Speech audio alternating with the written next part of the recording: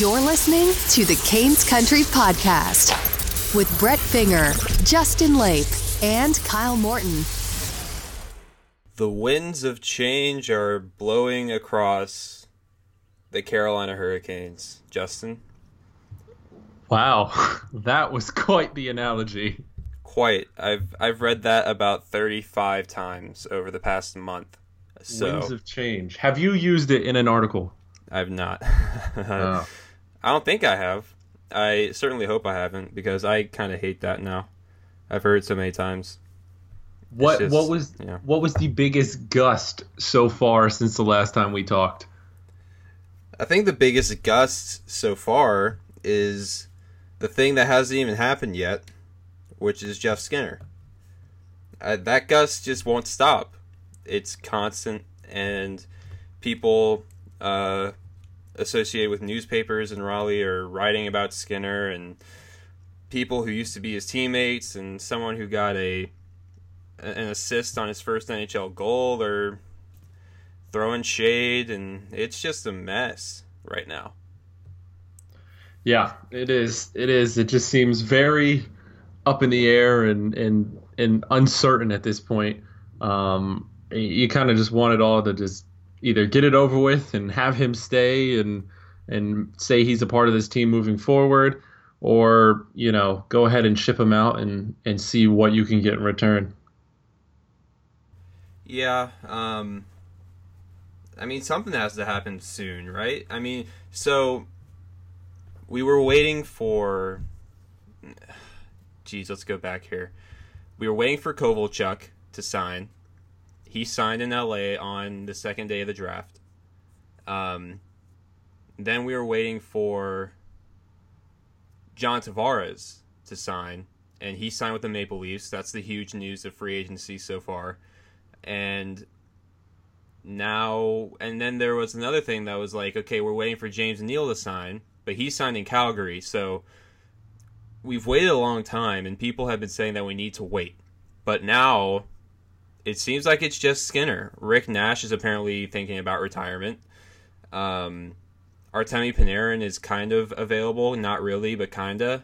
I would think that Jeff Skinner is the best available option for a team like San Jose or Boston or whoever if they want a scoring impact forward. But I don't know. That the whole situation is weird. I'm interested to see how that turns out, because so much has been said about Jeff in the media. Again, former teammates. General manager Don Waddell has been pretty open about him being shopped, pretty much, and I really don't know how you can keep him at this point. You've thrown his name out there and kind of through the mud for weeks now, and I don't think you can keep him now. Am I wrong here? No, I don't think you can. And I think, players are used to having their names in the rumor mill. Jeff Skinner's been there before. There's been many a times where, at least in the media, they've tried to trade him. But now it seems like it's definitely the organization's mindset. And when an ambassador comes out in Eric Cole and says the comments he ended up making, there's no turning back. It has to happen now. And it really stinks that it's kind of coming to this, because through these dark 9 years, Jeff Skinner's been a part for most of it, and he's been the bright spot on the team. He's been the source of fun almost. It's very frustrating that it has to go out like this. We don't know what happens behind closed doors. We don't have that kind of access. But I don't know if anything he may have said or may have done warrants this kind of treatment on his way out. The only thing I can think of is we don't have confirmation on this, and I'd imagine that after he's traded, we'll have clarification here. I wonder, I've kind of had this feeling all along, but I think he is asking for a trade. I think he wants out, because if he's not asking for a trade, then I don't understand why this is going the way it's going. If this is just an example of the team wanting to get rid of a player, then this would be a really weird way to go about it, I think. But if Jeff Skinner wants out and he wants to get traded, then I can understand a little bit why this is going on. Obviously, I don't think we'll know for sure until he is traded. Because, again, I don't think that he can stay here. I think that too much damage has been done through this process for him to just stay here and act like nothing happened. I mean, Rod Brindamore has talked about how he has a lot to prove if he wants ice time and all this stuff. Don Waddell has openly said that they're shopping him. Eric Cole is going on the radio and saying that, you know, he's been given way too loose of a chain, I guess. He's been given a lot of slack, and the team's been overlooking his defensive deficiencies over the past however many years. People are writing columns about how he is not a hard-working defensive player. Almost all of it is stuff that I disagree with. I don't think he should be traded. And I don't think, Justin, I don't think you think he should be traded either. But, you know, I saw a tweet, and I forgot who it was from, so I apologize in advance. But when your biggest problem with a player who has scored 28 goals, 37 goals, and 24 goals over the past 3 years, if your biggest issue and thing you're upset about him is his plus minus, he's not the problem. And yeah, I mean, he's not the problem. Does he get away with a little bit too much defensively? Maybe. But I think we saw last year that when he's being forced to be a responsible two-way player, that doesn't work either. I think there's a middle ground. You expect him to be a little bit self-sufficient on defense, but you're going to take the mistakes as long as he scores goals, and he does. So, I don't know. It's tough for me to, you know, comprehend all this, and I've been trying for what seems like months now to understand why Jeff Skinner is so openly being shopped. But I think at this point, you just have to get the best return possible for him and end this, because this is just getting worse and worse by the day, it seems. No, I don't get it either. And you know me, I've been a very strong Jeff Skinner defender. We've had a few discussions on this podcast about how I think he is as a player, and his job is to score. We know this. I think gone are the days that, you know, I don't think every player on the ice has to be a good two-way player. I think, you know, does it help your team? Sure. But is it a necessity? No way. No way. I don't think Tarasenko is a two-way player. You know, I don't. Even Ovechkin didn't turn around to become a two-way player until kind of this playoffs. And I mean, you know, it benefited him, but he's always been a pretty very, very, very strong one-dimensional player. And Jeff Skinner is very one-dimensional too. I don't get the need to force him out, but I understand if you think it's an issue of money. You know, supposedly he wants, the rumor is, you know, a longer term contract, and he's obviously due for a pay raise. He's a multiple 30 goal scorer, and he's still in his prime. And for all concerns that we know, he's pretty healthy. You know, the concussion history was obviously a concern for some teams, but you know, from what we understand, he is pretty much set. I don't like forcing him out this offseason. I think that if you're going to roll with him, I think you might as well. And if this team is, you know, whether it's inevitably out of the playoffs or unfortunately out of the playoffs, come, you know, late February, ship them at the deadline. You should see some of these packages that these players get. I mean, imagine Jeff Skinner on that chopping block. That's at least a top prospect and maybe a second or third as well. I mean, he would get a substantial haul. I just don't understand trading him in the offseason when his value is low. Now, as for locations, San Jose seems like the most obvious choice. They missed out on John Tavares, unfortunately. If they would have got him, I would mark them down as Cup favorites and basically locked it in there. But a team that I think makes sense to me is Florida. They made a move for Mike Hoffman, which we know the background history to him, but the on ice production can't be ignored.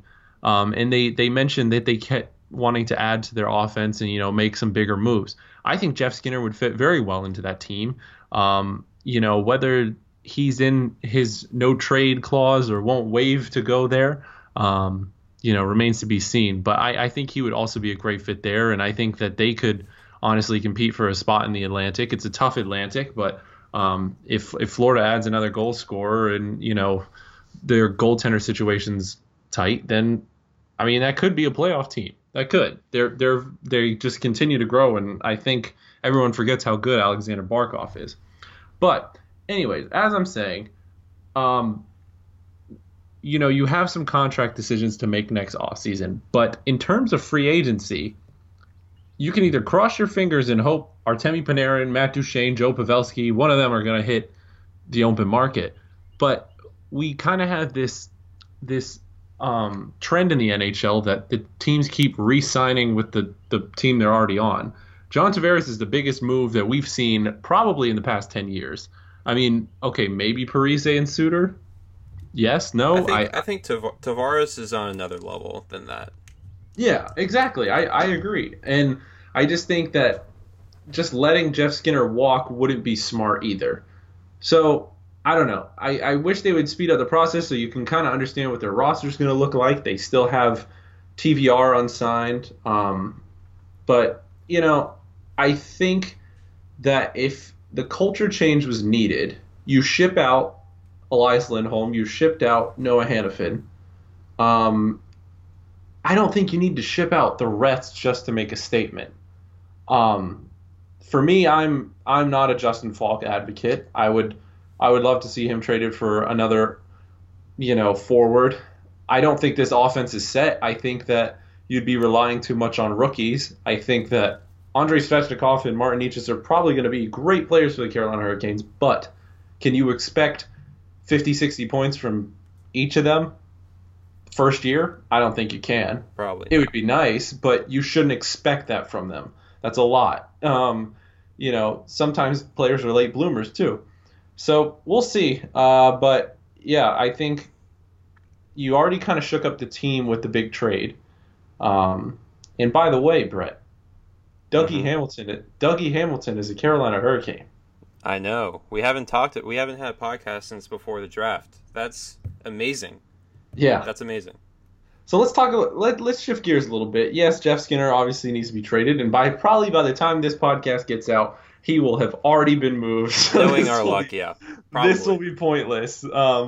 But yeah, let's talk a little bit about the trade and what it means. Everybody obviously knows what happens. Noah Hannafin and Elias Lindholm were shipped to their old coach in Calgary, Bill Peters. Lucky them. For Dougie Hamilton, Michael Ferland, and prospect Adam Fox. So, first of all, what were your initial thoughts on this move? So the day of the draft, there were a lot of rumors about Elias Lindholm, and for backstory, if some people listening don't know how this all went down, the Hurricanes met with the representation of Lindholm and Hannafin before the draft, and they tried to figure out a contract extension, and those talks did not go well. There was one report that the Lindholm talks especially went very poorly. So, I think they went into those discussions with a firm number on what they were willing to pay, and I believe the reports were Lindholm wanted more than $5 million, and Hanifin wanted $6 million or something like that, and those numbers are above what I would be comfortable paying them as well. I would have been okay with giving Lindholm $5 million. Honestly, I really like him. I know. That's a wild take probably, but Hanifin for more than 6 is pushing it. It's really pushing it. And when you have the opportunity to get guaranteed contract in Dougie Hamilton at under $6 million for an elite right-handed defenseman, that's something you can't turn down. I mean, he had 17 goals last year, 50 points 2 years ago. He's a power play quarterback. He's a huge 6'6" guy. He's not overly physical, but he can play both sides of the ice really well. He's smart. He's immediately he and Jacob Slavin are the best defensemen on this team, and it's neck and neck. I think Dougie Hamilton's probably better given what he can do offensively. Jacob Slavin can still do that, and it can still get to his level, sure.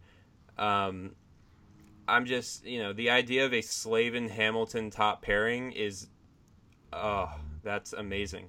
That's among the best D pairings on paper in the National Hockey League. And Brett Pesce and Jacob Slavin were already in that conversation, probably to a lesser degree. But Slavin-Hamilton, I mean, you're talking about two defensemen who could get 40 points next year. Slavin got 30 this year, and he was incredible down the stretch. If he carries that over, he can be a high 30s, lower 40s point-wise defenseman. I think he still has more to give offensively. And Hamilton's proven that he's a year in and year out 40-point guy.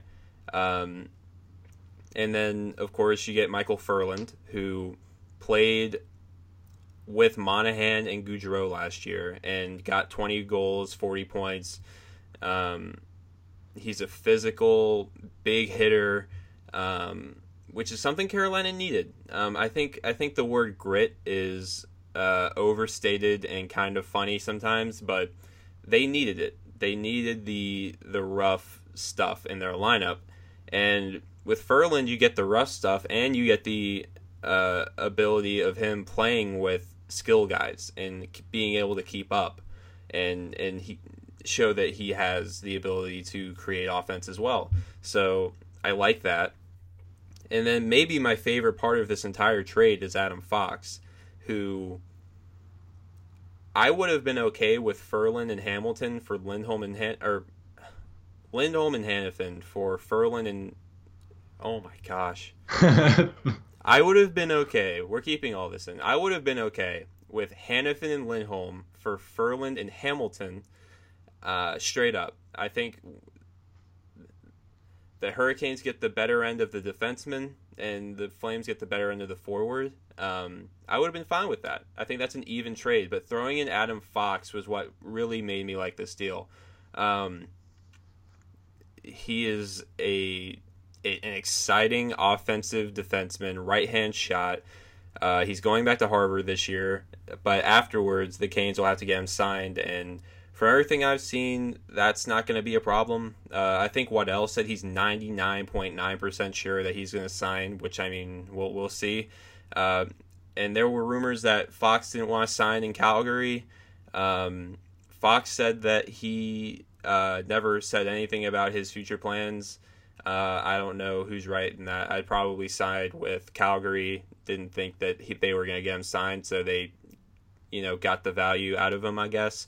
But if they can get Fox signed, I think this is a home run win for the Hurricanes. And even with Hamilton and Furland coming back, I like Carolina's end of the deal a bit more. And this is coming from someone who loves Lindholm and Hanifin a lot. So you got to be okay with that, I think. Justin, what do you think? Well, I mean, if you wanted a culture shakeup, you got it, without a doubt.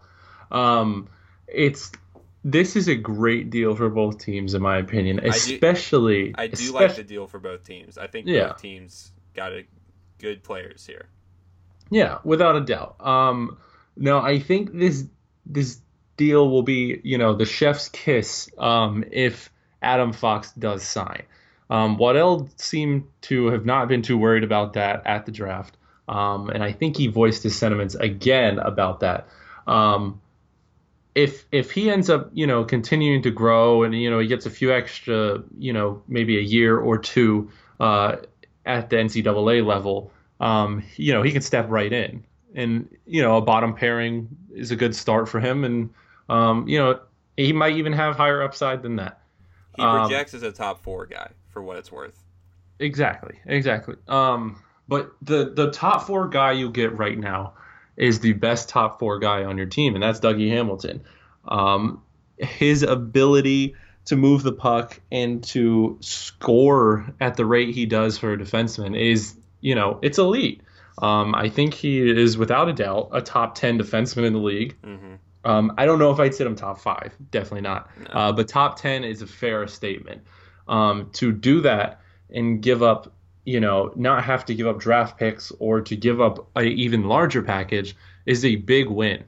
The only thing that concerns me about the long-term, prospects of this deal is Noah Hannafin. I'm not too worried about Elias Lindholm. I think we've seen the player that he's going to be. Yes, his stats could probably get inflated next to Monahan and Goudreau. Probably who wouldn't get their stats inflated next to those two? Ferland got his stats inflated. Yeah, so I just think that, well, now now that the Flames signed James Neal, it looks like Lindholm's already bumped to line 2. Yeah, so I saw a tweet that was like, Elias Lindholm has already been moved several times throughout the lineup, and it's still July. Yeah, and it's probably going to stay that way with Bill Peters and his lines. He's never happy. I think, no, but in all honesty, I think we've seen what Lindholm is. It's Noah Hannafin's ceiling that worries me. Will he achieve that ceiling next year? No way. He's not ready for that yet. I think that you're going to see within the next 3 years, you'll see what Hannafin is. And I think his ceiling, the top peak that he could reach is Dougie Hamilton. Exactly. Yeah. And so what you did was speed up your process a little bit. Dougie Hamilton is still relatively young. 25. Yeah, so you still have a player not really almost in his prime technically, and what he's done, I mean, it's nothing but positive. It just speeds things up a little bit. It gives you a cap hit that's assured for the next few seasons. So it's a great deal. As for Michael Ferland, yes, he does add that little bit of bite, but the problem with players with bite, you want that little skill and edge to it, and I think he would fit very well in that third line. I think you can go ahead and pencil him in there. Maybe next, where Jordan Staal fits in the lineup or where they're going to put him, whether that's with TSA line or put him in the third line with like a Ferland or something like that. That's a very solid line, especially in terms of puck possession and tiring out teams. Mm-hmm. All right, so this is going to be a little weird. Per usual, some big news dropped about the Carolina Hurricanes a matter of hours after we recorded the podcast. So we're going to go ahead and talk about Calvin DeHaan, who the Hurricanes signed to a 4-year contract, annual value of $4.55 million that will stretch through the 2021-2022 season. Calvin DeHaan, last year, 33 games played with the New York Islanders, where he spent his entire NHL career. He was a first-round pick back in 2009. Last year, 33 games, 12 points. His season was cut short due to shoulder surgery, but he and everybody else is saying that all is good on that front and he's ready to go. So, Justin, Calvin DeHaan, left-handed top 4 defenseman. A lot of analytics people love him. He's a really solid two-way defenseman. Good passing, really good defense. He slots in as the second left shot defenseman in the top 4, of course, behind Jacob Slavin. So, thoughts on Calvin DeHaan? Well, first and foremost, I think it's surprising. Mm-hmm. I think it was inevitable, as we spoke earlier in the episode, that Justin Falk was going to be moved, and Dougie Hamilton was kind of the tipping point there. When they said that they wanted to get even deeper on defense, and I think Waddell mentioned something about a depth signing. I thought it was just going to be like an Andre Suster or some, just kind of scrubby guy that they were going to plug down below, and then maybe TVR would go up.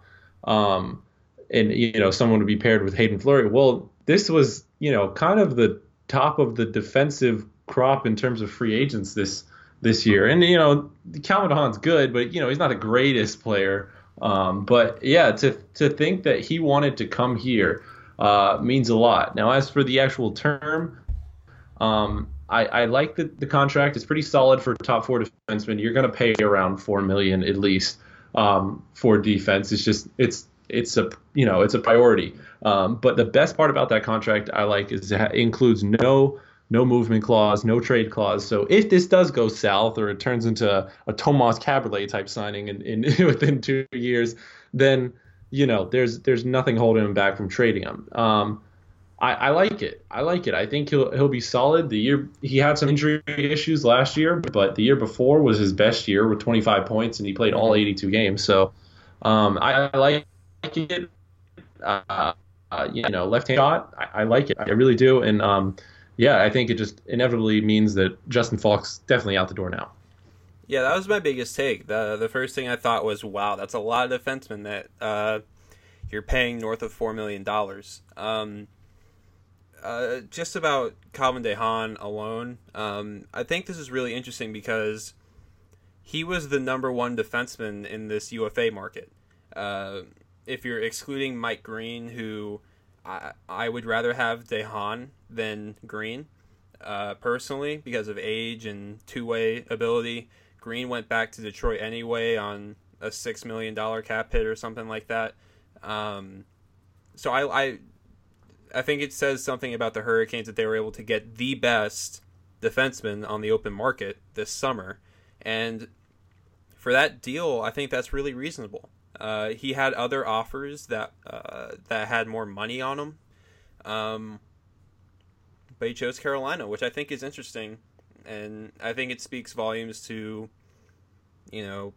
what they're doing as a GM by committee, quote unquote. It looks like Don Waddell, of course, is obviously head manning that, but DeHaan said he talked to Tom Dundon, Don Waddell, and Rod Brind'Amour through the process, and he was sold on what Carolina wants to do. And really, being honest, I don't know why he wouldn't want to come here.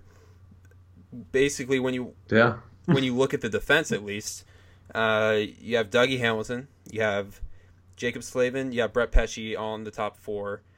Falk is definitely gone at this point. Knowing our luck, he's going to get traded tomorrow morning, so we're going to have to record another thing to add on to this podcast. But,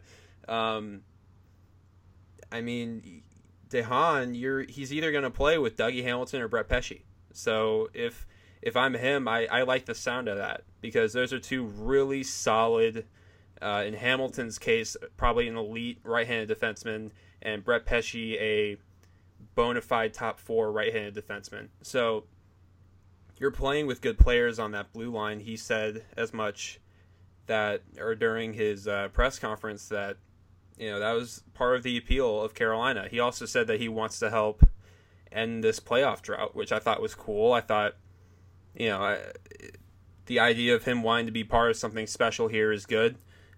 He's 27. He's in the prime of his career, a really steady two-way guy. For the penalty kill, which struggled last year, I think he's going to be great. Having Slavin Pesce on one penalty kill pair, or any mix of the four of DeHaan, Pesce, Slavin, and I'd guess TVR, I think that's a really good defensive setup for a penalty kill. And I think his puck moving ability is pretty underrated.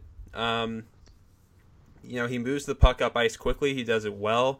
He doesn't make a lot of mistakes. He's really steady. So I think that's a really good addition. And really, when you look at him and Falk, comparing them, obviously they're different-handedness, but DeHaan's a lot more reliable than Falk is. So is he going to score 15 goals? No, but Falk only scored 8 last year, I think. So, I really like the move. I think it makes Falk moving inevitable. I thought it was already likely, but now, I mean, you can't pay 5 defensemen north of $4.5 million. So I think Falk's gone. I think I can't imagine that he'd stay here, especially with TVR signed to an extension. Hayden Fleury's there, McEwen, Carrick, Bean. Those 3 will probably be in the American League, but I really like the signing, and Falk is as good as gone. Oh, without a doubt. And the best part about this deal is it also solidifies the defensive core for the next few years to where you don't have to worry about contracts. Mm-hmm. That top 4 is pretty much locked up for at least the next 2 to 3 seasons. I think Dougie Hamilton's will be the first to expire, and that's not until 2021, I think. Yeah, so you don't have to worry about that. You can prioritize your offense now. Obviously, Aho's due a raise, Teravainen's due a raise, and you can work on those contracts. So yeah, I really like it, and yeah, as you said, Justin Falk is as good as gone. It's just a matter of time. Probably right after we post this podcast too. So absolutely. But yeah, no. But here's a fun fact for you: Calvin DeHaan was drafted in 2009. What Carolina Hurricane was drafted in 2009? 2009. That is Zach Boychuk. No, it's not. No, that's 08. 09. Don't say anything. 09. It was late first round. Philippe Paradis. Yep. Oh man, that was a good one year. Of the best moves of Jim Rutherford's tenure was trading Philippe Paradis for Yuri Tlusty, I think, because Paradis never turned into anything. Tlusty, throughout his time, he was a reliable NHL forward, and then of course during the Stahl-Semin era, or combination era, he was the magic third piece during that lockout shortened year. So. Yep. That's better than Paradis by a lot. Paradis never played in the NHL. He's in some minor league in the Quebec ranks. Yeah, LNAH. Very little. Yeah, something very unimpressive. But is that it? I think that's it. All right. Anyway, back to the rest of the pre-recorded podcast. Brett, your initial thoughts on Cam Ward leaving and what he brought to the franchise? Well, this is a touchy subject, obviously. Cam Ward, for better or worse, was this team's anchor for 12 years or 11 years. So when a player like that leaves, there's going to be a lot of emotion attached to that. So from the emotional side of it, I think Cam Ward deserves a whole lot of respect for what he did here.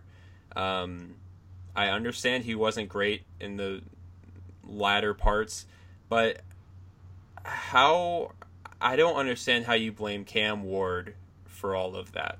I think you have to blame the organization for allowing him to be here that long. As far as I'm concerned, Cam Ward was a guy who fronted the load and carried the load, I guess, for a long time. He played a lot of games. He stopped a lot of pucks. He let a lot of pucks go in. But I think he deserves a lot of respect for what he brought to this team. And I know it's 12 years ago, but he played the biggest role in the Hurricanes winning that cup.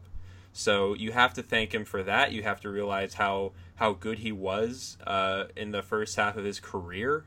This guy, he played in the year that they missed the playoffs by one game. He played in 72 games and had like a .920 save percentage. That's an incredible year. Yeah. There were a lot more low points than high points after that, but I appreciate what he gave to the franchise. That being said, he had to go. He could not be around anymore, especially with Darling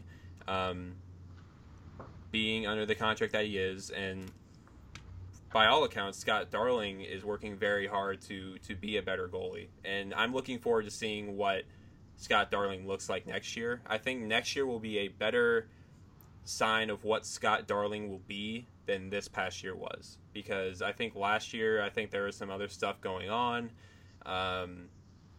but now that Ward's gone, I think the whole Cam Ward is like the leader of the locker room thing. I mean, that's out of the question now. I think the team will be forced to pick a new goalie. They can't fall back on Cam anymore. So it'll either be Mrazek or Darling, or maybe they both play 41 games. We'll see. But I think you have to respect and appreciate what Cam brought to the organization. Yeah, I mean, he was an all world-class guy. Nothing but good things to say about him. But yes, I think it was inevitable that he was leaving, and I think it was something we kind of came to terms with. There were years where the team in front of him was just embarrassing. It was embarrassing. The problem was never Cam Ward. Cam Ward was always a very solid goalie, and there was years where he was better than others, and there was years where he was worse than others.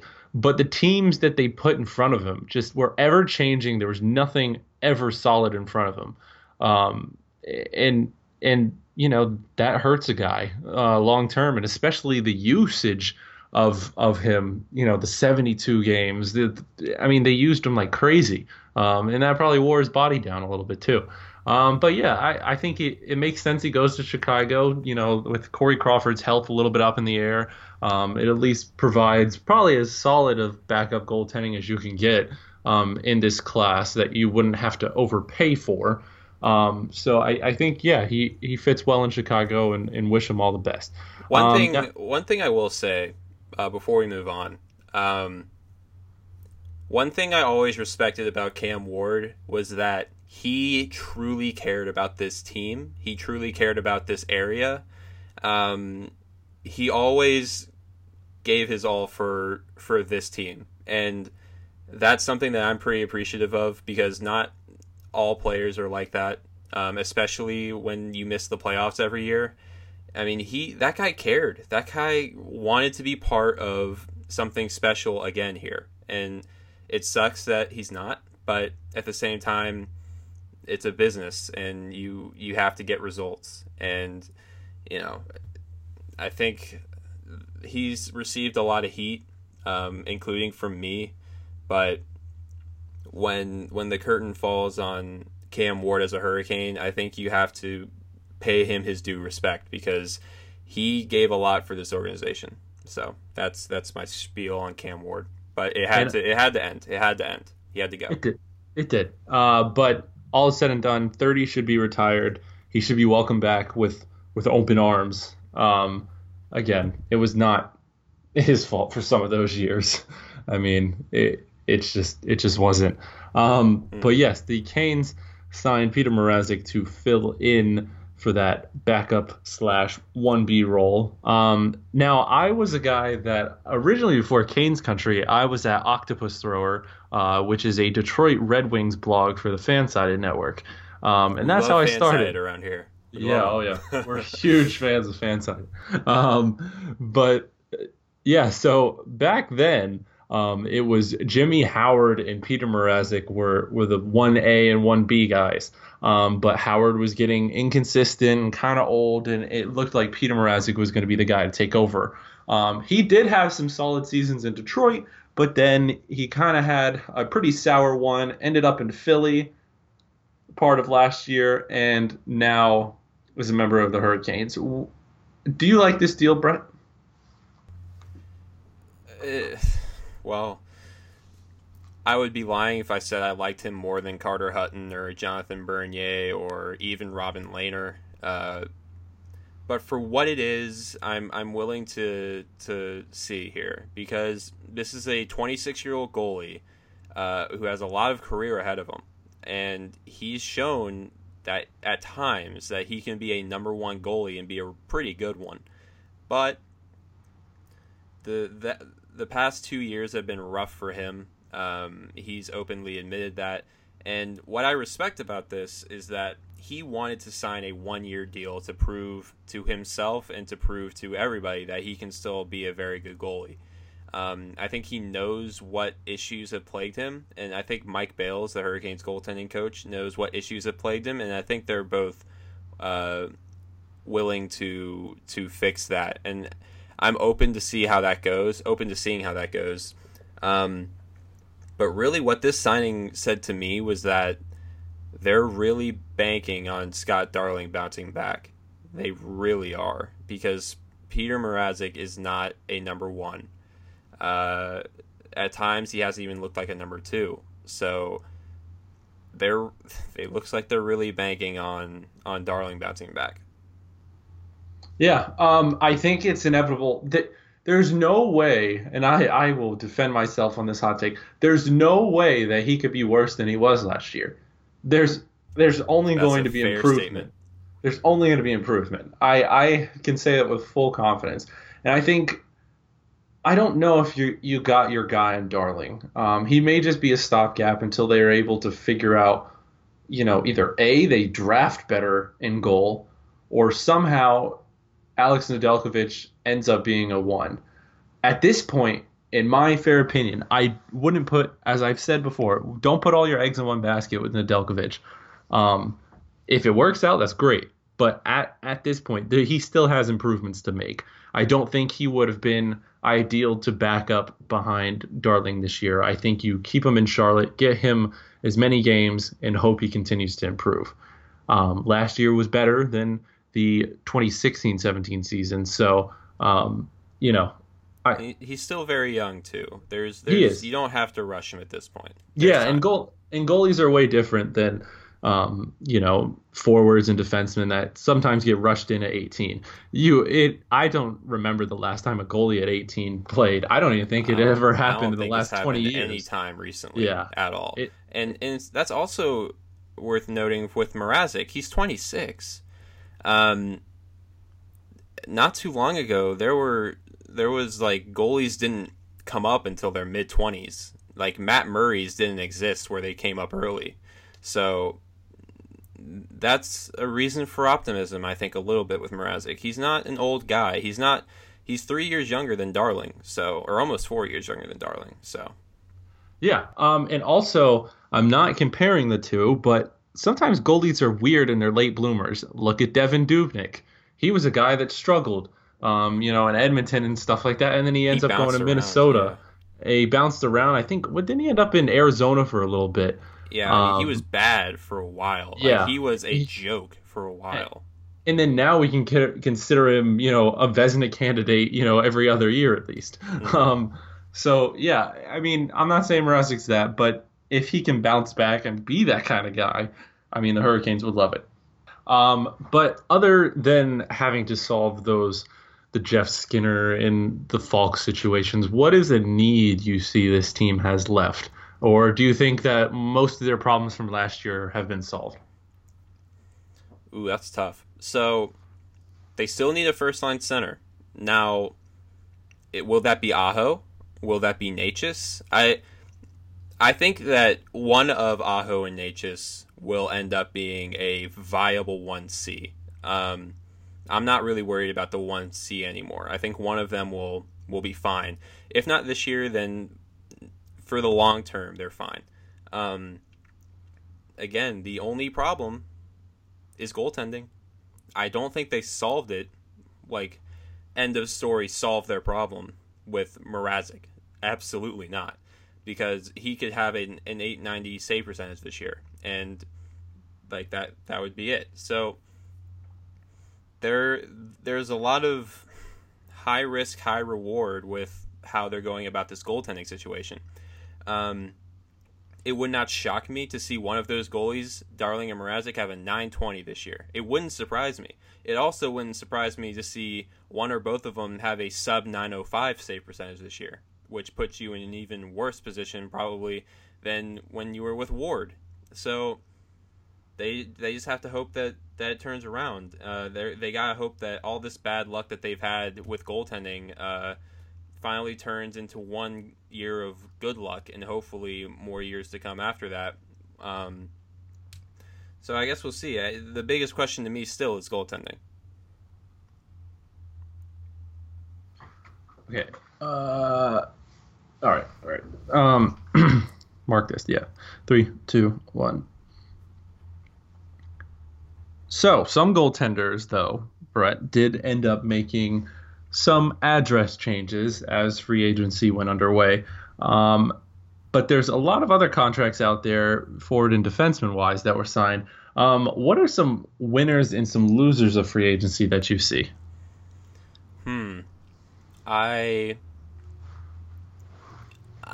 kind of iffy on Calgary. They got Derek Ryan, who I think's a good player. Again, I've defended Derek Ryan many a time on this podcast.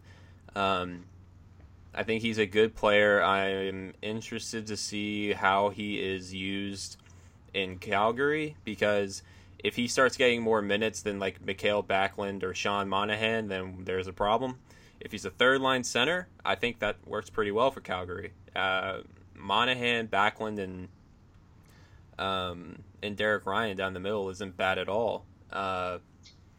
So I think that's interesting. They gave James Neal a pretty big deal, and he's past the 30-year-old age, and they gave him money and term. So I'm interested to see how that works out. He had a great year with Vegas, so maybe he's revitalized, but I guess we'll see on that front. Carter Hutton to Buffalo I liked for Buffalo, and I also like Jonathan Bernier to Detroit. I like both of those moves for both of those teams. Let's see here.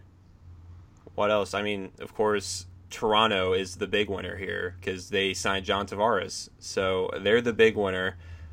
7 years, $77 million, $11 million a year. I mean, that's not awful for John Tavares. I mean, he's worth that money. Toronto could be very, very dangerous again this upcoming year and for the foreseeable future.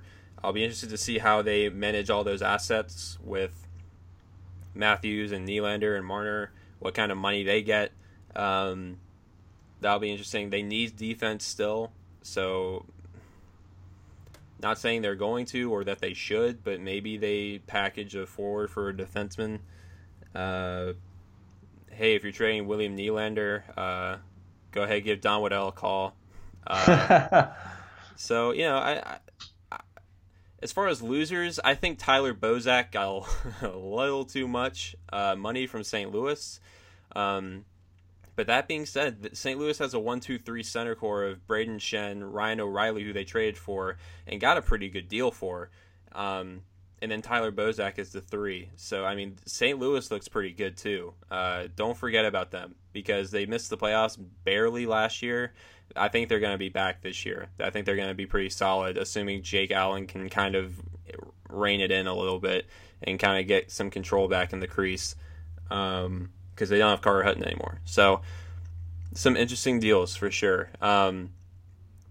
There weren't many contracts that I looked at. Well, I take that back. John Moore in Boston was an interesting move. 5 years for John Moore. That was ridiculous, I thought. But yeah, I mean, free agency every year, some players got really overpaid. Some players I thought were pretty decent deals. I guess we won't know for sure, but it's every single year. Teams sign players to stupid contracts, and they come back to, be really, really awful within a year or two. So I guess we'll see in a year or two. Well, I think clearly the winner of free agency was the Toronto Maple Leafs. I mean, that's pretty apparent. Adding John Tavares gives you a player that just had 80-plus points last season and could probably hit 90 to 100 next season. He already joins a young, very exciting core that probably could have eventually made it to a Stanley Cup final, but now maybe that speeds up the process. There is a lot of questions of hey, is it going to be Nylander, is it going to be Marner that gets cut out of that lineup, or are they going to be able to fit all four but risk defense in the process? So Yeah, again, yeah, give Waddell a call if William Nylander hits the trade block. As of right now, he's still an unsigned RFA, so offer sheet anybody? No, I'm just kidding, but Oh boy. I don't think they would we'd have to severely outbid them. Um, but maybe it's something Tom Dundon does. He's a risky guy. He's one of the new Yeah, man. thinkers. He's one of the new thinkers. He doesn't care. Oh my God, could you imagine how much he would make Canada mad if he offer sheeted Nylander enough to get him away from there? Oh boy. Oh my Oh, God. oh no. Oh my God. Canada would be so angry. They would be so They'd be mad. demanding that relocation. Oh yeah. They would basically try to sign the papers themselves. Yep. Um, but yeah, I think they are the clear winners. Now, the clear losers of this, clearly, Oh, the is Islanders. is the Vancouver Canucks. The Canucks too. The Canucks But, signed some awful yeah. contracts. They spent $24 million on two people, Antoine Roussel and Jay Beagle. Beagle. And not only did they give them a lot of money, which They gave him term. it happens on July 1st. It happens. You're gonna get people are looking for security too. They're not just looking for money, they're looking for security. So I understand. They gave them terms, so that's bad enough. But they also gave them a bunch of money. I don't know. It doesn't make sense. It's obviously a rebuild there. They know it. They've got some young talent. Brock Besser had a great year, and now you're post Sedin, and you go out and make Yeah. this type of addition for a team that's not even close to the playoffs. It Hmm. would honestly be a miracle if they made it next year. I don't see anything like that happening. So, yeah, it makes no sense. Hmm. I think it was a TSN article that said that Vancouver was concerned about their leadership Oh man. after the Sedins left. I get, you need leadership in any locker room, but Antoine Roussel and Jay Beagle, really? Really? Also, on top of Vancouver, I think Vancouver was the biggest loser in the West. Thank you for bringing that up because that was hilarious to watch them sign all those deals. But what are the Islanders going to do?